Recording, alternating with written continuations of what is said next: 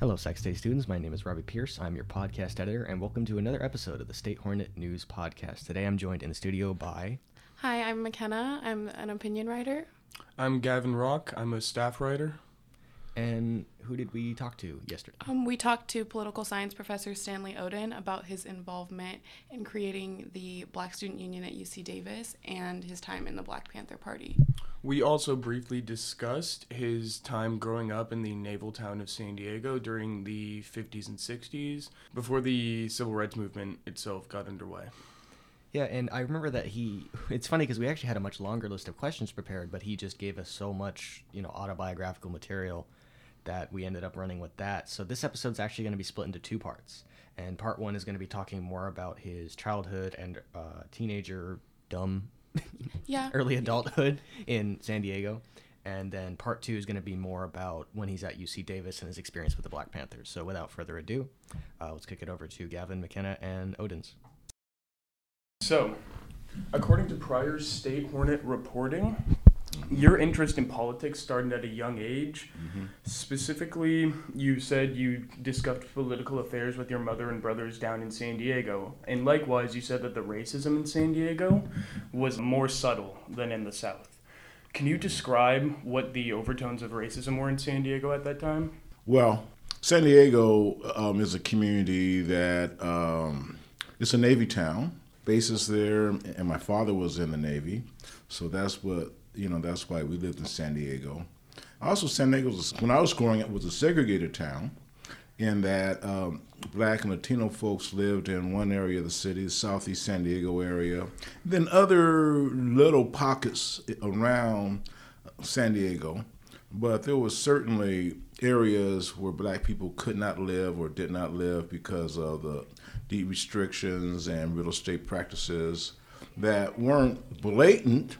There weren't too many cross burnings to discourage Black people from moving into white neighborhoods, but it did happen. The police were very overpowering in the Black community. They patrolled very heavily.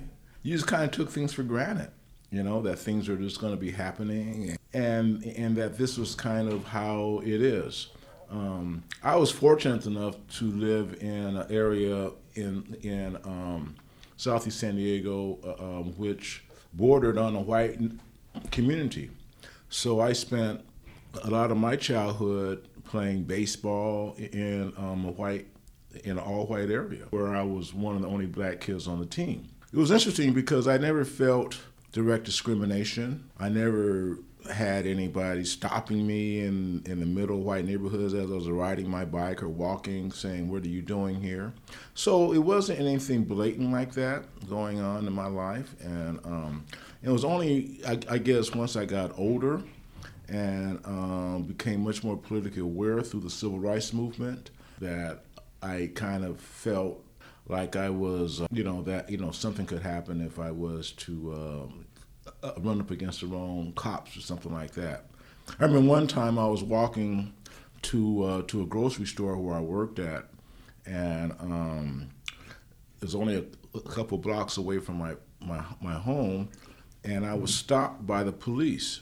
I was stopped by basically a squadron of police, and I was surrounded. And I was, what's going on, I'm going to work here. Well, you fit the description of a guy who robbed a store. And I was about 15 or 16, so I guess it was a Black kid or a Black person that looked like me. And I was telling them, hey, I'm just going to work here. And fortunately, they heard what I was saying, and I said, well, just drive me to my parents' house and talk to my father, who I just left. And they drove me to my father's house. It was these 4 police cars or whatever. My father looked out, what did you do? Just walking to the store. And I said, Dad, can you explain to him that I was just leaving here to go work at the store up here? And he did, and they summarily said, okay. So, you had incidents like that happened. I remember as a kid, and this is something that came up in my life, was that I was hit by a white guy in a car. It was a hit and run. He hit me, and he just kept on going. I was walking across the intersection, and he rolled up and hit me. Kept on going. Now, you could say that was racially motivated to some degree. The fact that he didn't stop to find out I was hurt or anything. Fortunately, I wasn't hurt that bad. But that happened to me.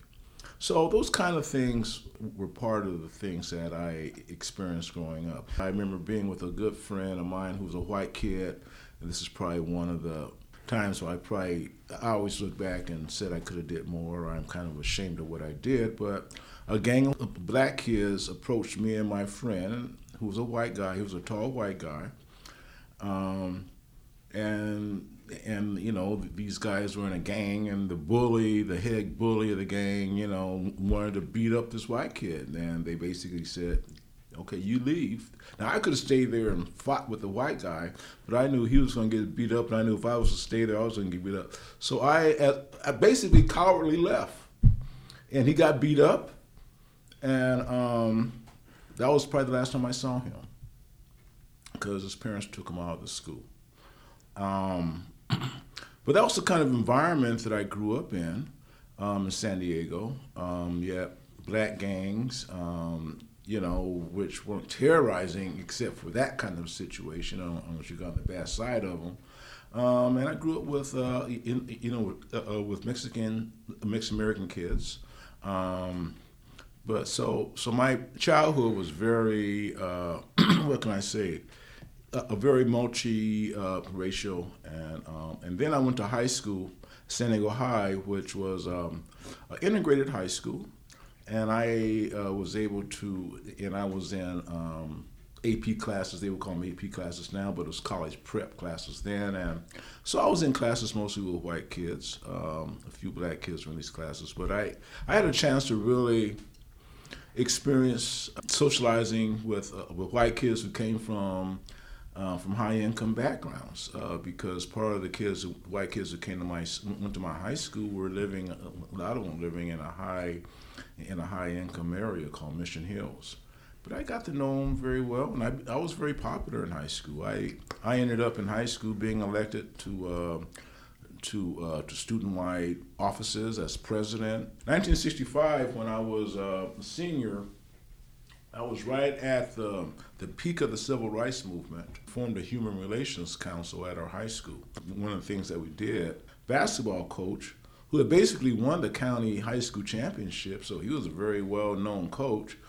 In gym, he was asking all the students to salute a flag at the Naval Hospital that was right across the highway from our school. And some of the black kids and some of the students didn't want to do it, protesting the racism that they were seeing going on in the South, and they didn't do it.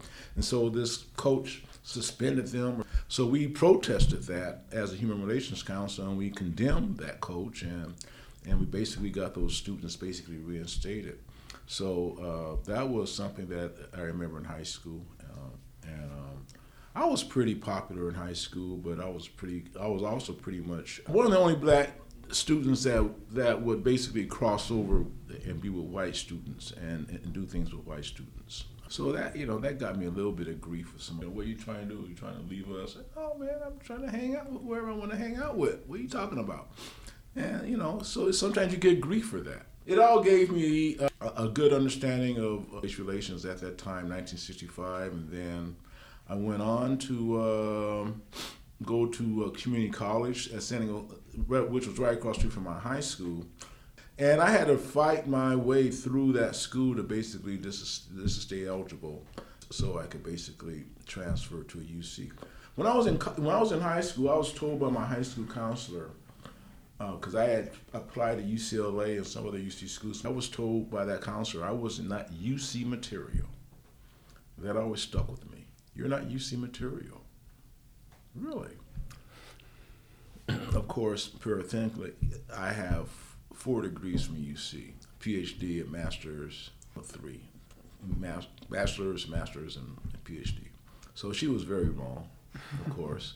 But that was the kind of racism, that was the kind of subtle racism that you experienced, that a black kid. Only 5 kids in my high school class, black kids, out of maybe a class about 600 people, and black students about maybe 300. Only 5 went to a four-year school out of high school. Only about 5, and about 3 of those were going to a black college. So it was very rare for a black kid to go to a four-year school in 1965. Very rare. And so I ended up transferring to UC Davis in 1967 after 2 years of going to community college at San Diego City College. And it was basically a way for me to get out of San Diego, experience Northern California. I was very familiar with Northern California, the Bay Area. I had relatives who lived in Berkeley. My brother was going to Cal. The anti-war movement was going on at that time. Watts had happened in 1965. The Watts Rebellion happened in 65. There was just all kind of changes going on, and the Black Panther Party started in October 1966. So I was going up to basically what I consider to be the center of the revolution.